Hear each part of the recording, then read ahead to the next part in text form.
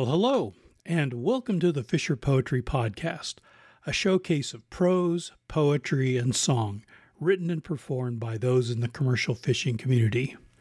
Mostly. I'm your host, Brad. Thanks for joining us today. Today's episode is from the 2023 Fisher Poetry Gathering in Astoria, Oregon.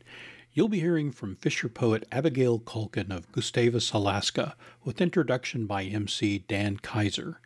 Abigail's performance was recorded at the Liberty Theater on Saturday, February 25th, 2023. So, without further ado, here's Abigail. Now we're going to step up and move right forward here with one of our first readers. Unfortunately, we've had a no-show, so we're going to move Abigail right up into the starting lineup.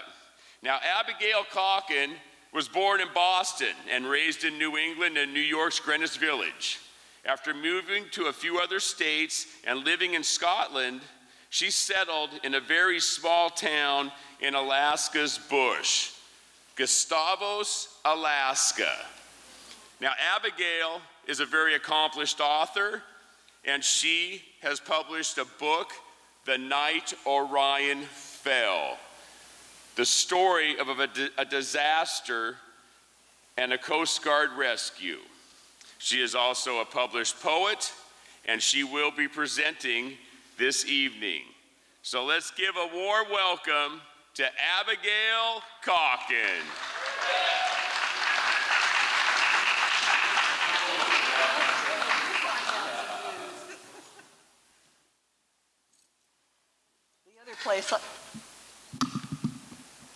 I'm shorter than everybody else in the world, practically.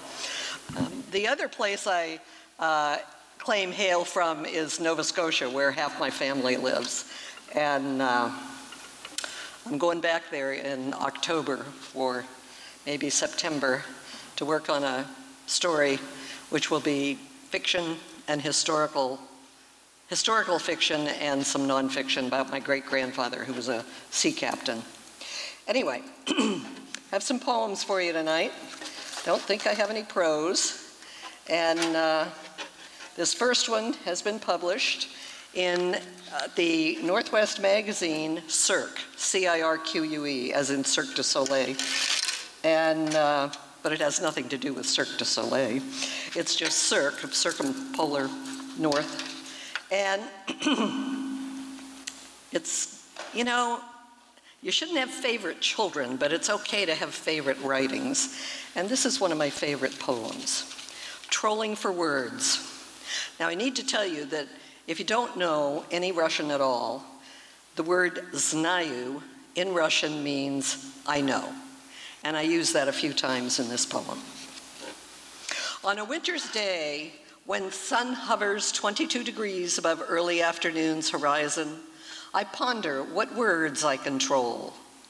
I check lines, fuel, Gumby suit, a euphonic word, and temperature, +10.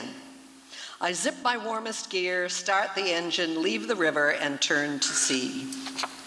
When I reach the Fairweather grounds, I set my lines and run a slow troll. Znаю. I know the sound of I know. Znаю. I snap the gear as I run out my line and wait. Drink bitter coffee as we, the boat and I, troll to the west. I hear the bell that says all is well. My hands are warm, waiting inside alpaca, then rubber gloves. I begin to run the gear. The winter's azimuth comes first. A gentle time I shall keep. I throw it on deck to gut and analyze when all the words are in. Am at dockside and home for a soon good sleep.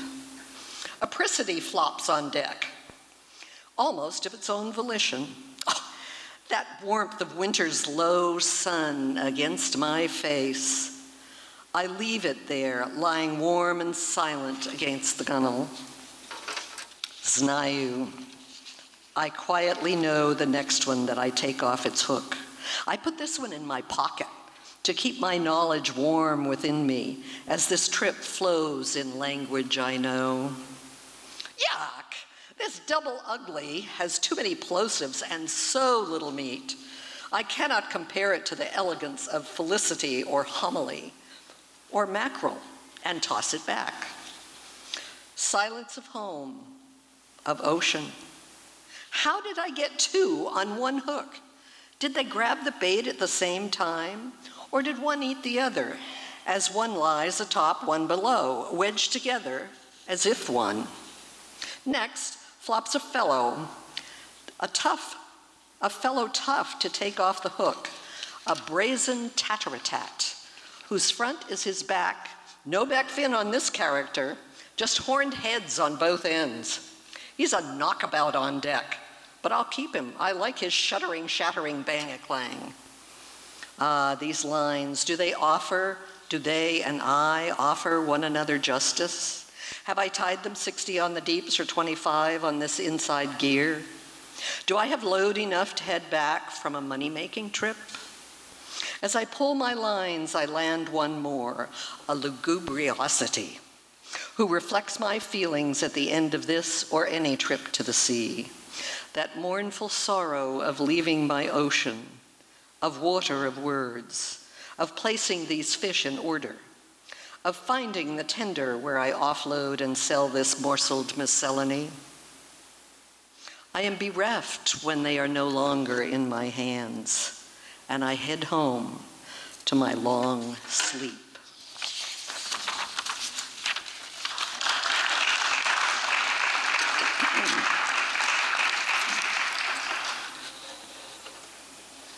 My son lives in Juneau at 500 feet, which isn't much unless 500 feet below is the Gastineau Channel. And it's foggy there. I'm sure you're used to fog. I am. So I sat for a week and watched the fog. Fog. Fog rolls, hides, envelops sandy shores, shrouds tops of tall masts. It hides all, rolls like a dragon tail, rills valleys, covers houses, hills, pathways, docks. It hides the mountains, hides the waves, hides boats in the fleet, breaks into clouds below the hillside where I sit, leaves phantom trails, ties bows around vessels, outlines the land, the masts of neighboring ships, till the wraith of wind sweeps it away, turns the sun into a faint, parts to reveal a rainbow, jettisoned from a cloud, parts to reveal sunshine, laces around mountains or boats to deceive us till all is invisible.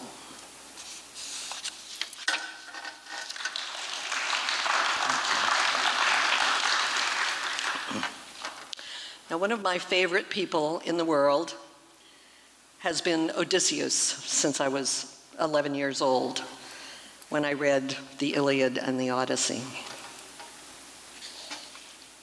So I thought I'd write a poem about him. And so it was he plied the ancient waves, each wave's new yet older than any fish or earth's millennial measured eons. Born of Ithaca, young Odysseus fought in battle for his Grecian isle. 10 years he fought on land across the strait. 10 years he journeyed the short leagues of sea to hallucinate and hammer away long angers instilled by brutal battles.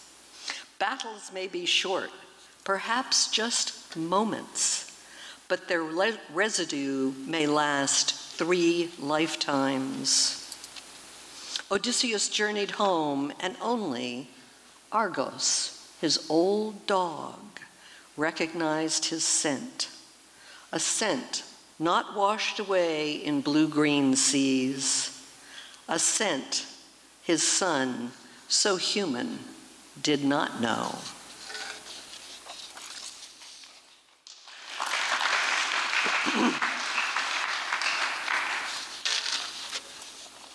Now, I know when you're married, you're not supposed to fall in love with someone else, but given that I've probably fallen in love maybe 15 times in my life, I don't know, a dozen, whatever, I have fallen in love with a very ancient fish.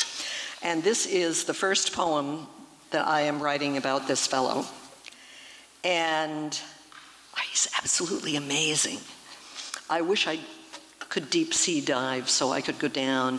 There's a video on YouTube of some fellow just stroking him as he swam by. And I thought, oh, I want to be there and do that. Coelacanth. Coelacanth is a fish whose ancestors lived 420 million years ago. Now, I don't know how many of you are familiar with Oklahoma or the Wichita Mountains that are in Oklahoma, but they are the oldest mountains in North America, and they were formed over 400 million years ago. So, around the time, the coelacanth was also swimming around. It still lives at the ocean's bottom, mostly in caves. It was considered only a fossil until 1938, when a trawler caught one off the coast of South Africa. He contacted a natural history museum curator.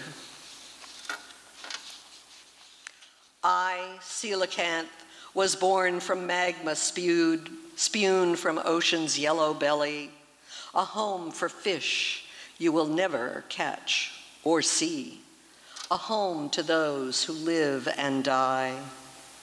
I lived when the dinosaurs lived and hid well in caves at the ocean's bottom for 400 million years. I was a mere fossil until 1938, when a South African fisherman brought me to Marjorie Courtney Latimer. She cared for my 6-foot, 200-pound dead, white-speckled, mauve-blue body with 2 pairs of walkable fins with bones and a puppy-like tail. Some scientists think I may be the first fish to move out of sea onto land. I don't know, but if I did not, my birthed and bone-finned descendants did. Trawl nets now entangle my back, drag me crying in silent shock to hear me gasp in shallow waters. No one will find me at a fishmonger's. I warn you, I am too oily, foul-tasting, and will give you 2 days of black water. Soon you will study me with fascination. So we spoke. I am coelacanth. You say you have seen me. Want to hold me in your hands? Yes, I do, and I don't want to let you go, I say to an eye or a scale. I want to hold you, curtained of night, exposed to day. Shall I put you in the galley, wheelhouse, or back in the ocean? Shall I save you for my desk at home, a trophy of life's beginnings? It answered, I am alien, prehistoric, one of the 24% who survived the asteroid. Now, saved by you, a random curious fisherman, you'll put me on a shelf in your library. Sit me with your pride in peace on our planet. I miss the depths of my former life, but it is my fate that trawler Captain Goosen pulled me from my environ and plucked me to his deck to preserve me for a laboratory shelf. With his net, he reached back through time and brought me to your knowledge. You now label me and my 500 immediate relatives as critically endangered.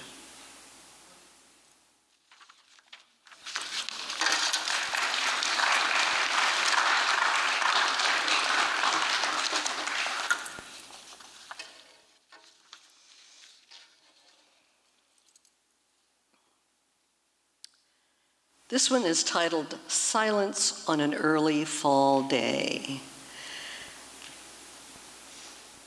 When I was introduced, it was said I live in a small town in Alaska, which is true, so I can go for a walk on the road, which goes nowhere other than in town, or to the national park. And I can walk there and see no one, hear no one, sometimes not even an animal or a bird in the winter. So, this one starts with some silence.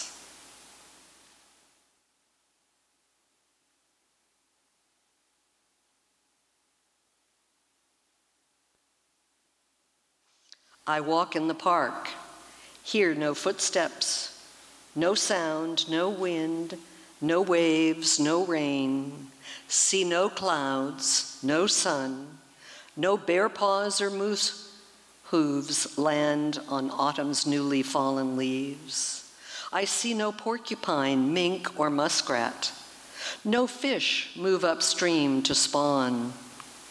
Fingerlings still head out to sea for 3 to 5 years before returning to their spawning. I smell the late blooming flowers of changing plants. Fleabane, hyacinth, goldenrod, nagoonberry, elderberry. I taste nagoons and salmon, kelp and blueberries. I smell and taste the salty air, the salty water. I stand motionless in the purity of silence. This poem should have no words.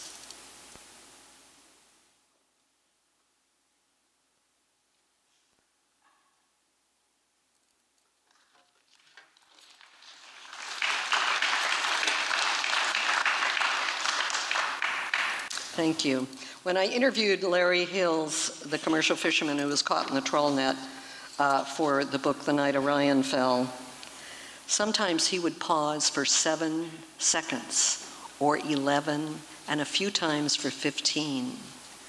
And it's amazing to sit in a room with another person in utter silence and just wait for him to come up with the next words of his being trapped in the lines, trapped on the net reel, and then beginning to talk again.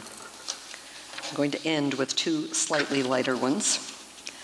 2 of my 3 grandchildren really like to go fishing. The 3rd one probably does too, but she's a little young. Reed, he's 3 years old. He catches Dolly Varden. He catches halibut. He fishes off the bridge over his creek for pinks and cohos. He fishes off the edge of the stairway. With a bobber, not a lure, he says. He wants to be a fisherman when he grows up. Nora's halibut. She was 4 years old when she caught her first halibut. Reed caught many dollies by then. No competition, just the joy of children fishing in the rolls and curls of icy strait. Thank you. That was Abigail Calkin, recorded at the Liberty Theater in Astoria, Oregon on Saturday, February 25th, 2023. Well, that's it. This one's in the tote. The Fisher Poetry Podcast is written and produced by Brad Wortman. The theme music for this episode is courtesy of Mark Allen Lovewell and Molly Knoll. If you'd like to appear on or have comments about the show, please send an email to thefisherpoetryarchive@gmail.com. If you enjoyed this podcast, please subscribe to haul the latest episodes into your net. The Fisher Poetry Podcast is available via our podcast host, Spotify, as well as Apple, Google, and Amazon. You can listen to our other podcast episodes, watch our YouTube videos, and join our community by going to thefisherpoetryarchive.com. Thanks again for listening, and we'll see you on the next one. Come all young sailormen, listen to me. I'll sing you a song of the fish in the sea.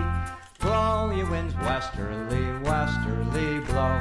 We're bound to the southward, so steady she goes.